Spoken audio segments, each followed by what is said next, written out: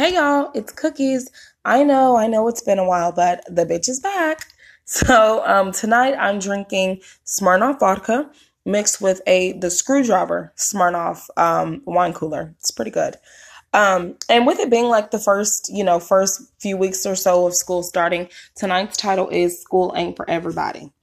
When I first went back to school, it was because I felt like my granny deserved to see one of her descendants walk across a college stage.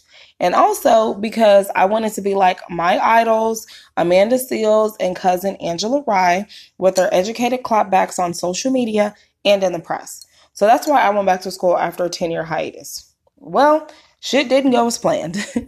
Initially, I was like hella excited. I enjoyed doing my homework, and I honestly learned a lot of the first couple of months or so when I was very focused. However, I had also began working on my blog and writing one of my books, and as the months went on, I found myself focusing on what I was passionate about more so than my studies. Towards the end of the semester, I had a very important decision to make: continue my education or be a second-time college dropout and pursue my goals of becoming a professional blogger and a successful author.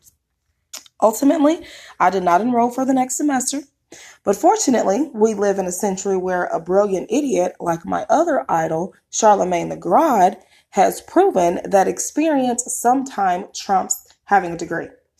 In the corporate world, that may not always be the case, but pretty much in any other business aspect, if you bust your ass and work your way up the ladder, you can be just as successful as the guy with a bachelor's degree. It can take you a little longer to get there, and you'll have to work twice as hard to prove yourself, but that depends on your individual drive and how much you desire what you're trying to achieve.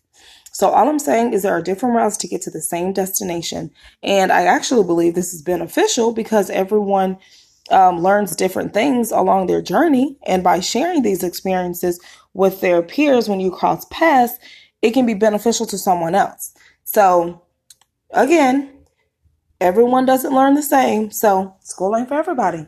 Cookies.